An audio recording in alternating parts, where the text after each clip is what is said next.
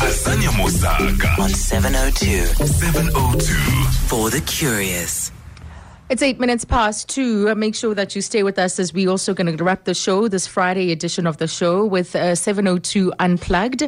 And today we're really going to be spoiled. Langa Mavoso ended up recording 4 awesome songs for us, many of them from his upcoming release. To think that he's been in this business for some time and only gained all of this popularity with a great single, the very first single that he's done, has garnered him a name in this business. And finally, he has gotten into studio to record his debut album. He's been on 702 Unplugged twice. Hey, Kabazela. So it's always a joy to have him on the show. So we'll experience new music from him.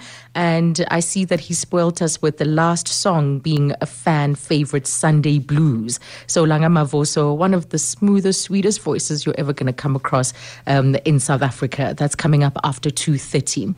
But for now, we join a superstar. She is an absolute superstar. She stepped onto the entertainment scene in 2010 when she appeared in a Wimpy commercial. And then since then, her career has just grown immensely. She is multi-talented, TV presenter, TV personality, actress, and rapper. Boitumelo Thulo joins us now, hanging out with her right now, because just so many things have been happening in her life at the moment. We know South Africans are hooked on reality shows, and Showmax said one of their 10 most streamed local series on Showmax, 4, in fact, are reality shows. So it just tells you how much we love them. Well, she has her own, in fact, on BET. The very first BET Africa reality show is about Boitumelo Thulo's life. And so she's collaborated with brands, an ambassador for many of the big brands, and of course, well on her way to establishing a formidable rap career. And she joins us now. Hello, Boiti. Hi, Azania. How are you doing? There you are. I'm fine, and you? Yeah.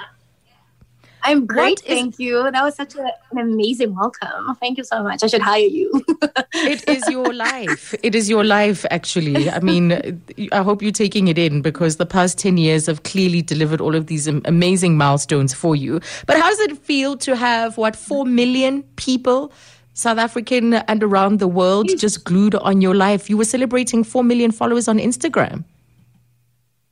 Yes, sure. It's very interesting. It's an interesting feeling because on the one side, you're obviously grateful. Or I'm grateful. I'm excited. I'm elated because I know what it means for my career. I know what it means monetary wise. We can never ignore that. And I know what it means like in terms of the support base that I have. But also on the other side, it's the pressure of like, how do I maintain keeping these people interested, excited, and tuned in, etc. Because it's not like I have, it's not like I follow some, script or something to gain followers. So it's kind of tricky. But at the most, I'm very, very excited and I'm grateful. Give us those insights, Boiti. Now I'm really curious because, as you say, it comes with that pressure. You have to create almost visual content constantly so that, and also you have to be strategic, not too much, not too little, just the right, just the right stuff, a right amount. Yeah. How do you do it? What have you learned over time in building this incredible following? I really wish I knew, because it's something I always say when people are like, how do you get to 4 million? Even before I got to 4 million, when it was still 3 million, when it was 2 million, I wish I had actually like a formula that I'm following. But one of the things that I have picked up is, human beings in general can pick up authenticity, and they can pick up when you're being organic. So I think that's been one of the things that have worked for me tremendously. It's just being consistent with being authentic in terms of the content that I put up on social media. It's very much me, and it's never, I don't think I've ever thrown people off. So I feel like people connect more to the authenticity of the fact that, okay, I know that this is her communicating, and I'm not afraid to show all sides of me. So, there's also an aspect of relatability. So I try and play around with those things that I can control, because I can't always control how people are going to feel in terms of, what I look like, how I'm dressed, etc. So I give them as much of me as I possibly can. And I think that's worked for a while now. Yeah, there's something there. There's something there. But congratulations. You recently signed with Def Jam Records, and which is a subsidiary of Universal Music. So what does it mean for your career? And why did Def Jam sign you? Did you ever ask? What was that conversation? And did you want to deal with them? So, well, firstly, what it means for my career, obviously, it definitely means that I have a bigger reach in terms of, where I take my music, throughout Africa, into Europe, America, even Asia, like but more than anything, I think, I'm just grateful. It just shows me, it's an affirmation, that I'm on the right path and the universe is in agreement with me, so all these things, all these omens and these moments are most of the time are just affirmations that I should keep going. And in terms of how the relationship came about, I had an existing relationship with Universal. So when the opportunity came about and they told me that they were extending and they were, getting Def Jam Africa, I knew about it, but I didn't know that they were considering me to be a part of it, because I wouldn't have thought that far, because I'm just like, well, I'm just 3 singles in, so obviously I'd have to wait my turn if that's the avenue that I'd like to take. But I was honestly gobsmacked when they were like, you're good enough. We want you as a part of this stable. Honestly, till now, it's still like, there's so many moments where I'm like, I didn't even pray for this, but it's coming. And so it's like awesome. It's incredible. But yeah, I'm truly grateful. It's very humbling. But again, it's always an affirmation that I should keep going. Absolutely. I mean, we're talking about a globally recognized brand. Def Jam is just synonymous with excellence in hip hop. And when you look at what they're doing on the continent with artists like yourselves, it's just amazing. And then there's Nasty C, of course. He seems to be a mentor for you in the music scene. And so this is kind of like following on with the decision, the steps and the moves that your mentor has also taken, because he signed with Def Jam's main American division in March. So tell me about his mentorship and his steering of your music career. Yeah, in all honesty, sometimes people are always like, oh my gosh, you're always talking about Nasty. And I'm just like, well, yeah, because honestly, he's the reason I'm here. Obviously, yes, there are higher powers, there's God, etc. But in the physical realm, I'm very grateful to the role he played. The fact that he saw it before I did, and he believed it before I did, that the fact that he said, look, there's a spark, there's something to work with, and I'm going to push you to get into studio and do something, and there wasn't even a plan. It's not like we were sitting there and they're like, yeah, we're going to do this and then we're going to blow up and then we're going to go to Def Jam, etc. There was none of that. It was, I think for him, one of the things that I love about Nasty, one, he's an old soul. He's such a genius. And also he's so caring when it comes to the craft of music. So I think for him, it wasn't necessarily about what he can get out of this, but it was his love naturally for the craft, that he saw it in someone else and he was like, let's nurture it. No matter what happens to it, it's there. I like it and I want to see what I can do with it. And the fact that he saw it before anyone did and he trusted this idea and this concept, for me, that'll always play a role, and it'll always be something worth mentioning, because the further I go, the more I'm reminded that had I not taken that, not even me, had he not taken that leap of faith, to say, let's do something, I don't know if I would have gotten here. And, so I'm always grateful for him. And, I love the fact that he doesn't also try to be like, I put you on. He's just like, we did that and it is what it is and it's cool. Whether I mention him or not, he doesn't mind. And he's always readily available. And it's so humbling. As much as he's younger than me, I still see him as this powerhouse who's also a genius. And I look up to him, definitely. Beautiful, beautiful. As you say, there's something just so mature about him, so old soul about him, so chilled and calm.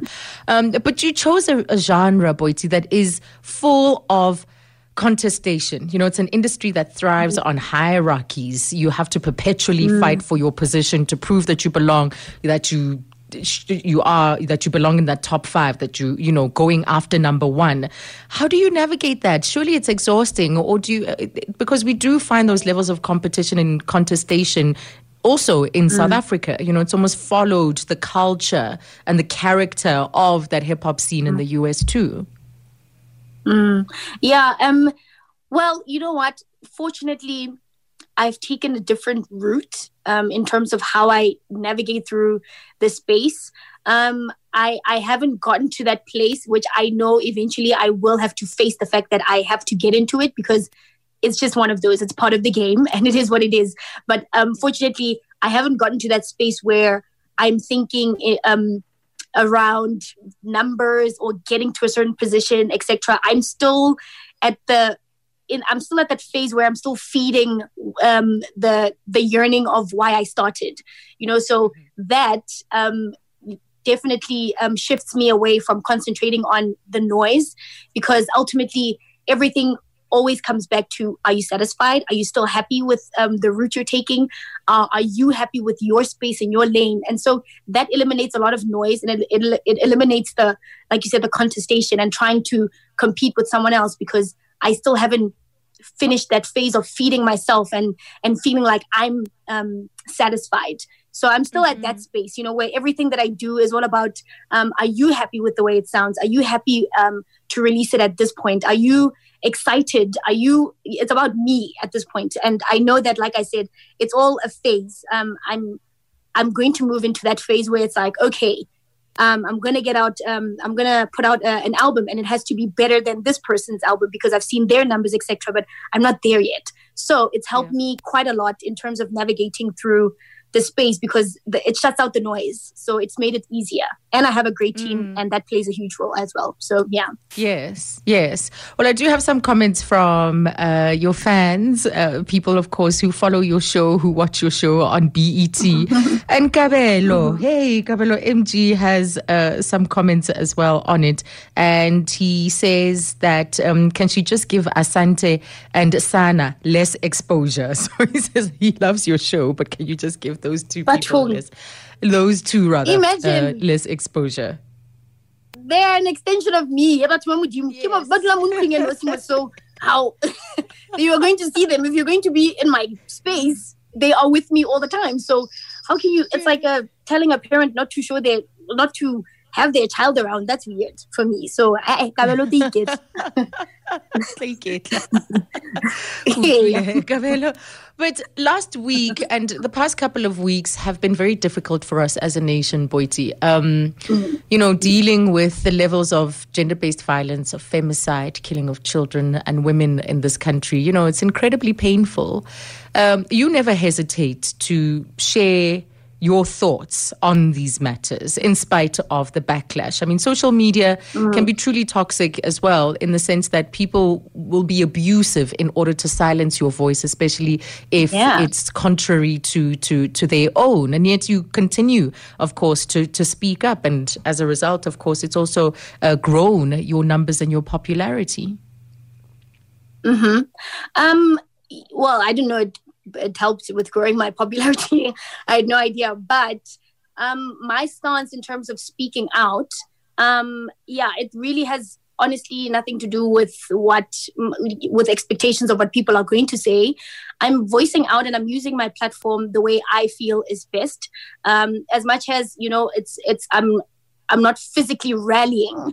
I think it's a good start to use any form of platform, you know, to spread awareness and to also just share, because ultimately every woman that I know personally has been affected by gender-based violence, and it can be sexually, physically, emotionally, spiritually, etc. We've all experienced it. We're ultimately all victims, so we're all speaking from a place of experience. So it's not a matter of you know, we're doing this because we have to speak about it, etc. I think it's like the main thread amongst all of us, whether one is speaking because they have to speak about it or whatever. I think at the core of it, we're all speaking from experience. So I can't actually allow the noise of mostly men who are bothered to actually bother me, because I'm speaking from experience and they're not. So for me, like, I think the passion comes from there. It's we're all speaking from experience, and there cannot be enough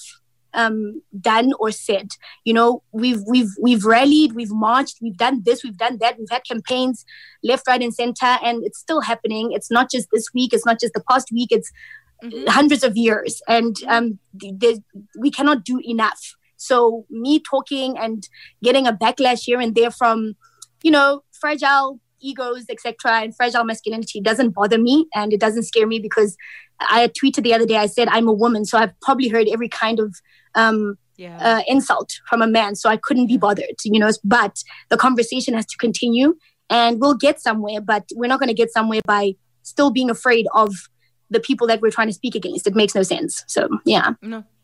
Absolutely. And I think it's saddening as well to think that so many lives have been lost, and yet people want to criticize that we're not focusing on stemming out this violence in our society, but instead so much of our focus is bringing down, is attacking voices of people who have every single right to be concerned. And the reality, as you say, we are all victims, and people those that criticized also don't see how they are victims of this, because it's also affected them. Toxic masculinity, patriarchy has affected all of us, and adversely so as well. So it's almost like you can't see the thorn in your own eye, and yet you're attacking other people. And I hope that you continue to do that fire in your belly to constantly speak up for those that can't speak for themselves, for those that are victims of this horror that we're seeing, that it continues to be fired up, honestly, because we need to transform society, and within, of course, younger generations. And you are one of those people that younger people look up to and admire. Yes, thank you. Yeah, you know what? It's so strange, because this feeling and this fire that you speak of, I don't know where it came from, because it's not like it's not like I've only known about gender-based violence now, but I've always been passionate about it. But I think something different has happened in terms of the way in which I speak about it, and the way in which I relate to it. I don't know if it's turning 30. I don't know what it is. I don't know if it's spiritual, whatever it is, though. I don't know. I can feel the difference in terms of how I am more confident in trying to speak about it. And it's not even from a place of, I'm trying to be an activist, etc. I'm not trying to do anything. I just have felt this necessary urge to just talk. And I hope that it inspires others to talk more and to not back down and to not be afraid, because again, the brutal reality is, whether you're afraid or not, whether you speak or not, whether you whether you're an activist or not, ultimately we must always be afraid that something is going to happen to us. So it's doomed if you do, doomed if you don't. So we rather just speak out and rather act. So absolutely. Yeah. On Twitter, one person, Kululeko, says she is sheer authenticity. I love the conversation you're having with Azania. I think she's a living testimony of how powerful it is to be yourself, and that's that's exactly what you were speaking to earlier on. But one other thing that I think I've always loved observing about you, Boity, is your philanthropy. Before now, you've got a foundation. You've established a foundation to address the challenges that are faced by, but not limited to, women and young people in our society. You're focusing on education, mentoring, and empowerment. But before that, it was direct. Lots of people would reach out to you and simply ask for help, to say, I'm struggling with my groceries. I'm struggling to feed my children, with paying my tuition. And as that would be it. You would find a way to contact them, to reach out and contribute. And I think that's always been very heartwarming about how you relate to people who have to be vulnerable, who have to turn to a social platform, to a complete stranger, and make themselves vulnerable in this way to ask for help. Yes, I'm still on. Me? You're still on. Okay, can you hear me? Yes, perfect. I can hear you now. Yeah. Okay. Yes, I was just saying that with regards to the helping where I can, etc. I think it's something that I was taught from home from a very young age, and my grandma has always instilled, being of assistance in any way you can, whether it's a smile, a hug, a flower, words of encouragement, money, anything. If you can, and if you're in a position to be of assistance, you should do it. And I think that's been with me forever. And even I think it's become even stronger and broader in terms of maturing spiritually. So yeah, I just opened myself up to that, and I think it's just grown. And I look at it as, I feel honored that people see some form of light in me to want to ask for assistance. It's not necessarily like seeing it from a place of, people are asking too much. For me, it's someone saw a light that made them believe that I could be of assistance. And that is in a way like allowing God to use you, or allowing your ancestors to use you. And that's an honor. So that's how I've always looked at it. And that's how I've looked at being able to help people and people coming to me to ask for help, So I've tried to, And it's great that you formalized it. I think it's beautiful. Can't wait to see what you do with the foundation. And so it's been 10 years. Yeah. It's been 10 years in this game. You're fully committed to a life in the limelight, it seems. Dude, I didn't know. You're committing to it. I didn't. Never would I have thought. I didn't know. And when you say 10 years, it sounds like, it feels like it was just yesterday, but it also just, I don't know, it's encouraging as well, but also, it's I don't know how to feel about it, but I'm grateful that I'm here, and it's been an uphill battle to a certain extent, but I feel like I'm at a comfortable position where I'm confident enough in the space that I'm in, and I'm also confident enough to want to help people get in as well, and to celebrate others who are in, and to also, like, I have conversations a lot about what I'm going to do after this, and it doesn't feel like it's very far away. I don't know why. It's very strange. So I don't know. Who knows? But yeah. So what have the highs and lows been? Give me one high and give me a low. The high. Sure, there's so many incredible moments that have happened for me and to me. The lows have definitely been, one of the lows was, when people attack your character, it's just, I think for me, it's bottom of the barrel in every single way, because I know who I am, and I work so hard at being a good person. And when people attack the core of who you are, and also, and just people attacking you and not wanting to see you move forward. I think that for me has always been like the hardest thing to deal with when it comes to the industry and social media. So from people saying horrible things about you to reading articles that are not true about you, I think it's just contributing towards people wanting to see your downfall. And I've never understood that. It's a strange concept, but I mean, it's the nature of the beast. So that's been my lowest in terms of like people attacking my character and feeling like I don't deserve to go any further because I've dealt with that, And then the highs is actually just doing the opposite of that and actually moving and seeing people being shocked at how far I've come. And it's very exciting and it's very funny to always experience that, because I think I've met a lot of people who were very certain that by now I should have been a has-been. And it's really cool to like just look at them and be like, ha ha ha, what happened now? So that's really cool. I actually slipped that in there. Yeah, I could hear that. So, Boity, we're not just talking about things that happened here and there. Here is a WhatsApp that's coming from one of our listeners. And it says, I also have a testimony of how Boity has come through for us. We once had a motivational speaker event in Potchefstroom in 2014. And Boity agreed to show up for free. So no matter what people say about you, Boity, to me, you will always be great. That's Tsietsi Tsagaye. Tsietsi, thank you so much for sharing that. And so this is just testimony of, the countless, a whole host of people that you've helped over the years. Thank you so much and congratulations. And here's to many more years. Thank you so much, Azania. I appreciate it. I appreciate you. And I'll follow in your footsteps because you've been at it as well. So, yeah, I'm joining you as a permanent resident to the game of the industry. Permanent resident. Thank you, Boity. That's where we leave it with Tumelo Tulo. And yeah, she's just a fantastic young woman, truly fantastic and just loving.